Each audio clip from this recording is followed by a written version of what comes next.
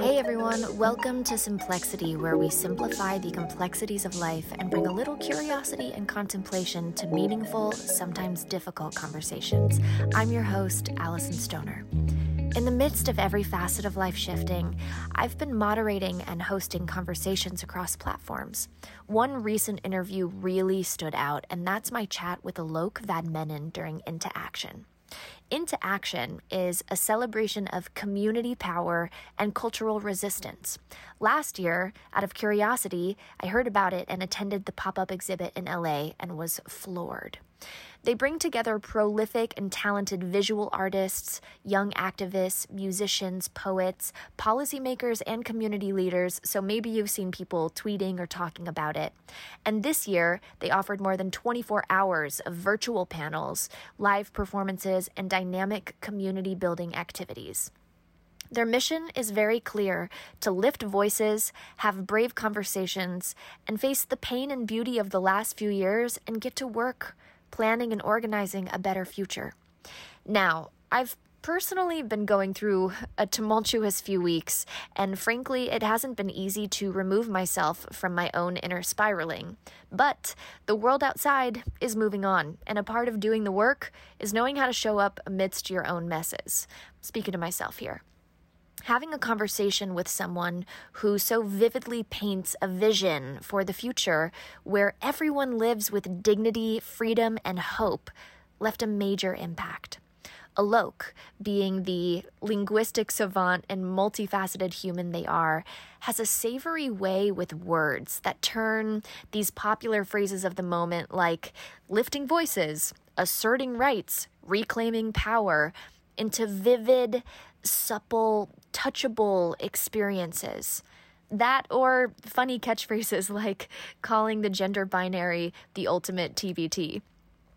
While we've spoken on Simplexity briefly about LGBTQIA+ issues, we haven't really gone past the surface or dived into someone's lived experience. With Alok, we did some of that digging. We discussed living beyond the gender binary, the Western-specific concepts of gender, seeing humans beyond two boxes, and the fact that trans and gender-nonconforming people have been rejected historically even by the LGBT community. And we talked about the state of society as differentiated by generations and facets of the human experience overall. If you don't follow me on Twitter or Instagram and you missed the chance to hear Alok, I wanted to share that conversation with you today. After you listen, I'd really love to hear your thoughts, as I recognize this is still a very controversial subject, and it calls into question what we all fundamentally know and believe. Simplexity is a space for these paradigm-challenging talks, and I hope this sparks some great contemplation. Enjoy. Glad to have everyone here today. My name is Allison Stoner. I am an actress, writer, producer, and host of Simplexity podcast. And I am here today with Alok, who is a gender nonconforming writer and performance artist who's internationally renowned for their poetry, prose, comedy, performance, fashion design, and portraiture that explores themes of gender, race, trauma, belonging, and the human condition. They are also the author of Femme in Public and Beyond the Gender Binary, and to boot, they've been honored as one of NBC Pride's 50 and Out Magazine's Out 100, and they presented their work in more than 40 countries. Hello, welcome. Thanks so much for having me. Yes, excellent to meet you and speak with you. So first, just to clarify, I use she, her pronouns. How do you self-identify? I use they and them pronouns, so in a sentence that's where did they get their lipstick, and I'm not going to tell you. Excellent. We're going to dive into deep waters right away, but I feel like you are used to that. So your artistry responds to violence against trans and gender nonconforming people, calling for freedom from constraining gender norms, and you advocate for body diversity, gender neutrality, and self-determination. These are new ideas for a lot of people, ideas that might challenge what they were raised to believe. Might you be willing to share what these concepts mean to you? Absolutely. It sounds like a lot of fancy vocabulary, but it really just boils down to my body, my choice. I think we grow up in a society that thinks that it knows us better than we know ourselves. And I'm part of a generation of artists which are trying to challenge that and say, you get to self author and self create. And that in fact, these norms do more to erase us than they do to educate us about anything.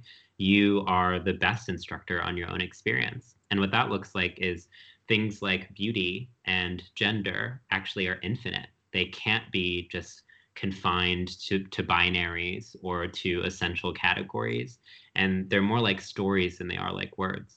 And to expand on that, we absorb and inherit views of identity, gender, and sexuality based on what you're describing as programming in early childhood, your upbringing, faith communities, societal standards, fashion, socioeconomic class, geography, and media.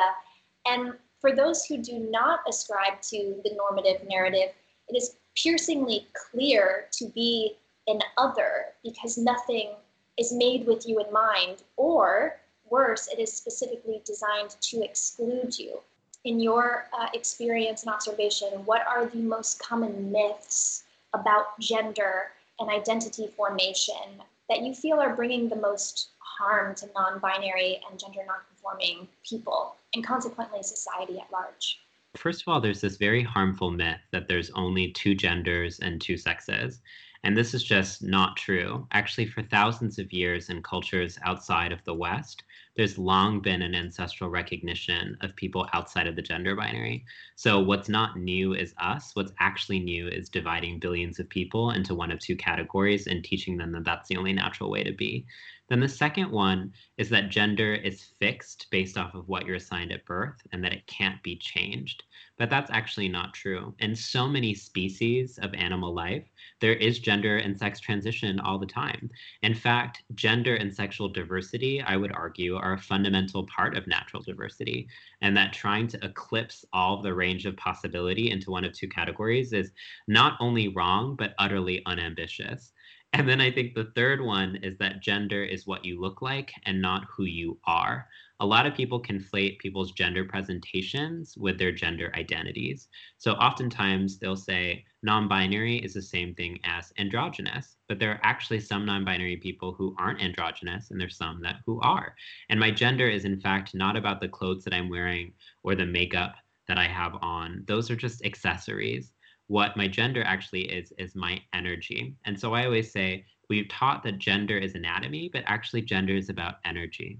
That's actually such an important point to bring up the word conflation, because we've seen this as an amorphous blob instead of really being able to dissect all of the elements within, which at first can seem really intimidating because there's terminology, there's that learning curve, but in essence is actually seeking to create more freedom and possibility by first acknowledging that we're not all just this homogenous species. And so I'm curious, with your perspective, do you find any variation in the way that different age groups respond to your work?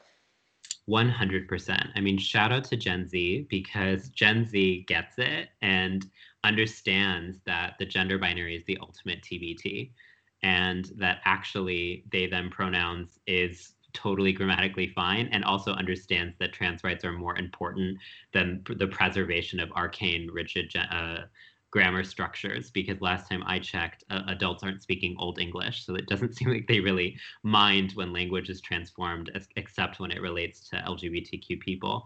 So I think Gen Z, by and large, is much more accepting. I think a lot of the issues right now, especially when we're looking at politics, is a lot of older legislators who across the country are trying to legislate trans and intersex and gender nonconforming people out of existence. So I think it's really important in any conversation that I have to say, this is not just a theoretical sort of debate. This is actually a question about human rights, and that especially trans and intersex young people are being targeted by conservative legislatures across the country, and in states like Idaho, yes, but then also by the federal government. And this is all part of an orchestrated effort to disappear us from public, to naturalize the myth that there's only two options. Because then you can tell everyone, see, there's nothing else. The reason that people like me experience violence is because we are a portal to another way of living. We actually suggest that there's an alternative, that there's an exit strategy, that there's a way of living that you can actually define what your body means to you, that you can wear what you want, that you can practice your artistry, that you didn't have to grow out of your creativity. For me, gender is a method of my creative expression. It's not some fundamental sense of being divided for the purpose of fertility and reproduction. To add to that, this is an invitation to expand one's consciousness overall. And that can really come against our own psychological terror barriers, which says, this is new information. It's not what I've learned so far. Therefore, I'm going to discard. And it really takes opening ourselves to the possibility that we were once programmed as a kid. And maybe that itself wasn't the totality of what programming is, and maybe not the cleanest or most correct or affirming or inclusive, complete, comprehensive version of programming. I'm considering what that must feel like as a daily experience for you. This seems like it could challenge your relationship to yourself in terms of building healthy self-concept and confidence and even self-trust. So in what ways have you had to create survival tactics to make it through simple, everyday events that most people don't have to think twice about? You know, my entire life I've had to fight for the ability to exist in public. It's really at square one for us as gender nonconforming people. We are punished for existing. So it's not even about what we do. It's not even about what we wear. It's literally about you're not allowed to exist. And when you're not allowed to exist, that means the violations against you don't exist. We're having to develop the vocabulary to actually say, I'm here and I'm going through it. And one would think that our natural allies in the gay movement, in the women's movement would be supportive, but unfortunately, those movements and historically have also sided against us. So it can feel extremely isolating to see how people gain their legitimacy by distancing themselves from you. They say, we're not weird like them. We don't look like that. We're not pushing the envelope like that. And I think that what I really want people to understand is the point that you made, which is we stabilize this injustice by expecting gender nonconforming people to be resilient. I shouldn't have to be brave or resilient. In fact, people should stop spitting on me and laughing at me and threatening my life. In fact, we've so internalized the status quo that we call especially people with disabilities and trans and gender nonconforming people inspirational and powerful, but we don't question why they have to be inspirational. And in fact, that becomes a way of solidifying complacency because it's easier to expect people to be exceptional than it is to understand how you're complicit. And I think when it comes to the question of gender nonconforming people, when people ask me, what do I do to help you? It's actually, what do I do to help myself? Because a world without the gender binary and a world without gender stereotypes is actually a world that helps everyone. Trans and gender nonconforming people are blowing a whistle that actually we live in a world that prioritizes a mythology of what you should be rather than an actuality of what you are, which means that you're not cared for in terms of how you actually exist. You're only cared for in terms of an aspirational beauty, an aspirational norm. I've never met a stereotypical woman or man in my life. There are men who feel, there are women who lead. And these stereotypes are just rooted in age-old sexism. It just so happens that gender nonconforming people experience the brunt of it. So what I really ask my audiences and people engaging with my work is, what are you doing to challenge gender stereotypes? It's not just enough for me to be doing it. And that brings up such an interesting perspective that if you don't see your own liberation tied up in the collective liberation, you may begin to approach this work, this allyship, from the space of self-sacrificing martyr, I'm a hero, I'm a savior, as opposed to, no, if we're not all equally getting to the start line, none of us are free, because my liberation is then potentially and most likely occurring at the expense of yours or someone else's. And that's not real liberation. So it's very complex and nuanced, and that kind of accountability with self is incredibly hard to do. And I don't know that we yet have created the culture and designed the culture around that kind of deep self-reflection. But I do think this time period is a time of reckoning. And we are beginning to have that mirror held up to us, whether we want it or not. I just want to respond to that point really quickly. I'm a poet, and I recently read a poem in the pandemic that said, "I'm sorry it took a virus to help me remember that we all breathe the same air." And we're in this moment right now where we have to reckon with the fact that we are fundamentally enmeshed with one another, and that the mythologies that borders create, borders between genders, between races, between countries, fall apart when we think about the poetry of a pandemic, which requires us to understand that what happens, quote unquote, over there actually affects what happens here. And I think there's two ways to respond to this moment. One is to continue to maintain a fictional difference that is actually just a psychological prison. And the other is to actually practice a form of spiritual vulnerability that says, I am because we are. And that recognizes that now is a moment of reckoning where the old ways of saying us, them, man, woman, this, that, subject, object, they're actually gotten us into this situation. The only way that we can proceed towards healing for all people is if we recognize our fundamental interconnectivity. So let's go there and talk about proceeding with the world progressing rapidly and humans facing difficult problems and major injustices. We need innovative thinkers and we need new voices in the conversations around solutions and hope. From your observation, what, who, where are the biggest barriers for including and representing more voices across industries? And how do gender nonconforming people and allies unravel these barriers and create a different method and design? Like I said, we're very much at square one. I'm often the first visibly gender nonconforming person in most spaces that I exist in. And what little representation we have of trans people in politics, media, entertainment, and academia continues to be people who conform to gender norms. And so what ends up happening is that visibly gender nonconforming people like me aren't even embraced in this moment of trans visibility, which requires people to confirm people's suspicions about what a man or a woman should look like. But those of us with visible chest hair and lipstick, beards and highlighters, we are back-ended. In fact, I've been part of so many projects where people say, oh, look, people just aren't ready for someone like you. They'll say, you're just too much. And I've been told that my entire life, that I'm too much or never enough. And I'm just bored of it because honestly, people are committed to their own irrelevance because I'm part of a zeitgeist of people who understand that actually it is only through being too much can we even access anything, that this kind of culture that's required us to mute ourselves to become palatable and digestible is more concerned with consuming us than it is actually with regarding us.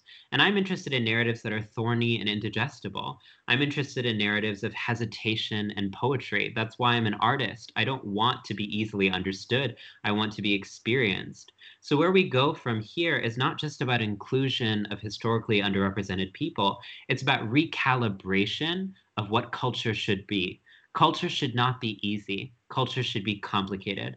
The most dynamic films, novels, TV shows are ones that spark and catalyze courageous conversations. We don't remember the boring stuff. We only remember the stuff that actually marks culture. So what we need right now is innovators who are pushing the envelope in every creative industry to actually do justice to the reality of the human condition.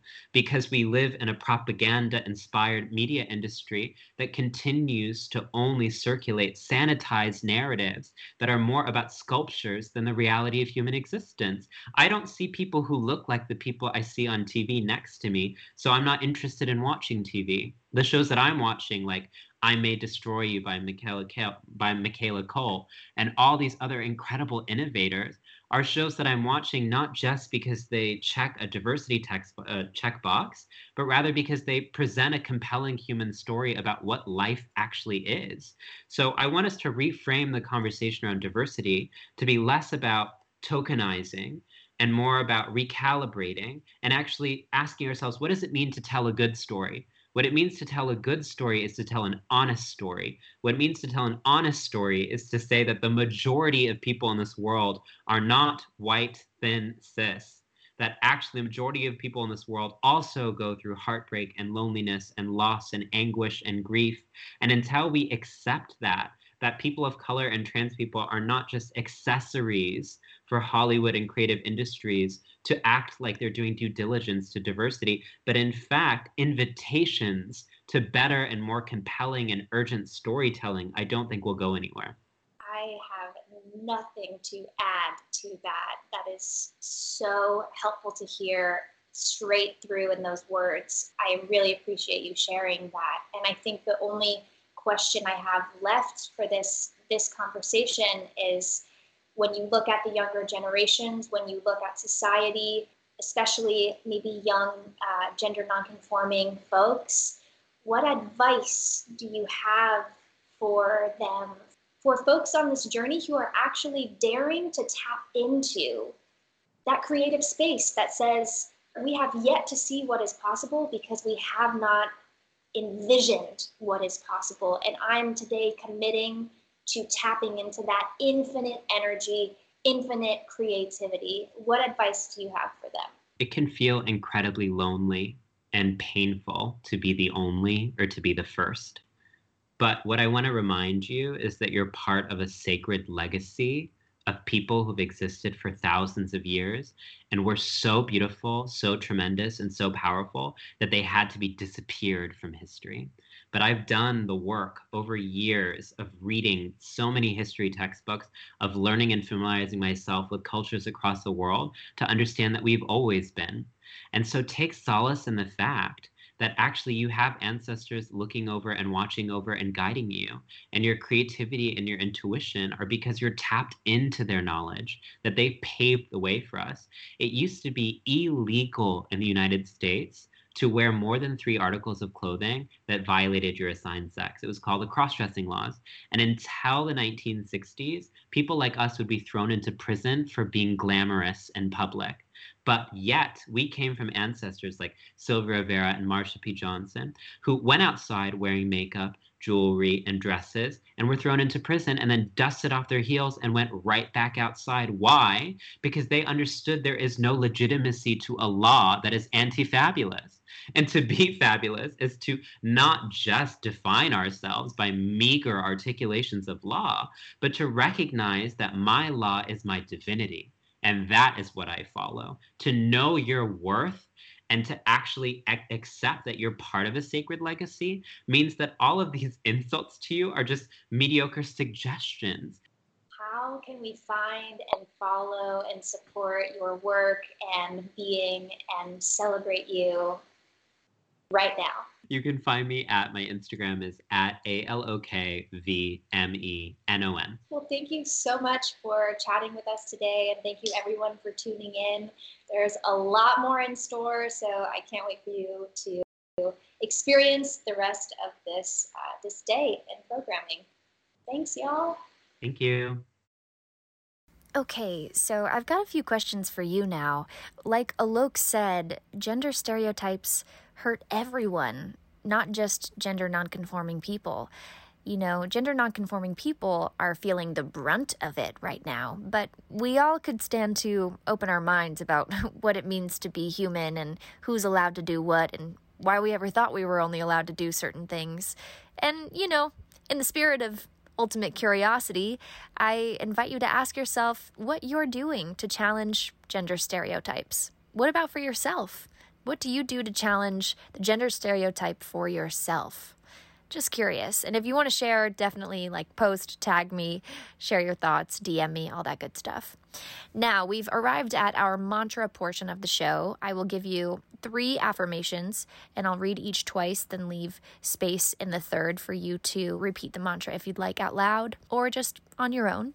And remember, write these down so you can revisit them regularly to start making measurable changes in your mind and, just unlocking your fullest potential. Number 1. I celebrate the complexities and individuality of the human experience. I celebrate the complexities and individuality of the human experience.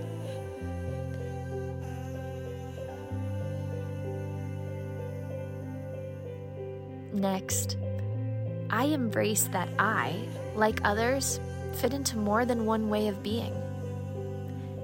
I embrace that I, like others, fit into more than one way of being.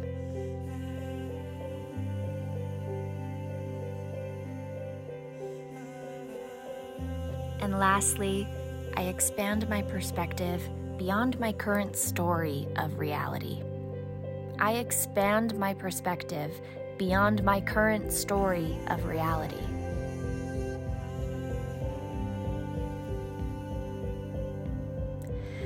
Excellent. Thank you for listening in on today's episode. If this episode would be inspiring and enlightening for someone you know, or challenging, start a good conversation, please do share it, and make sure you take a second to leave a rating and review with your top takeaway from this episode. I'll see you all next time for more Simplexity. It's anything but small talk. Peace.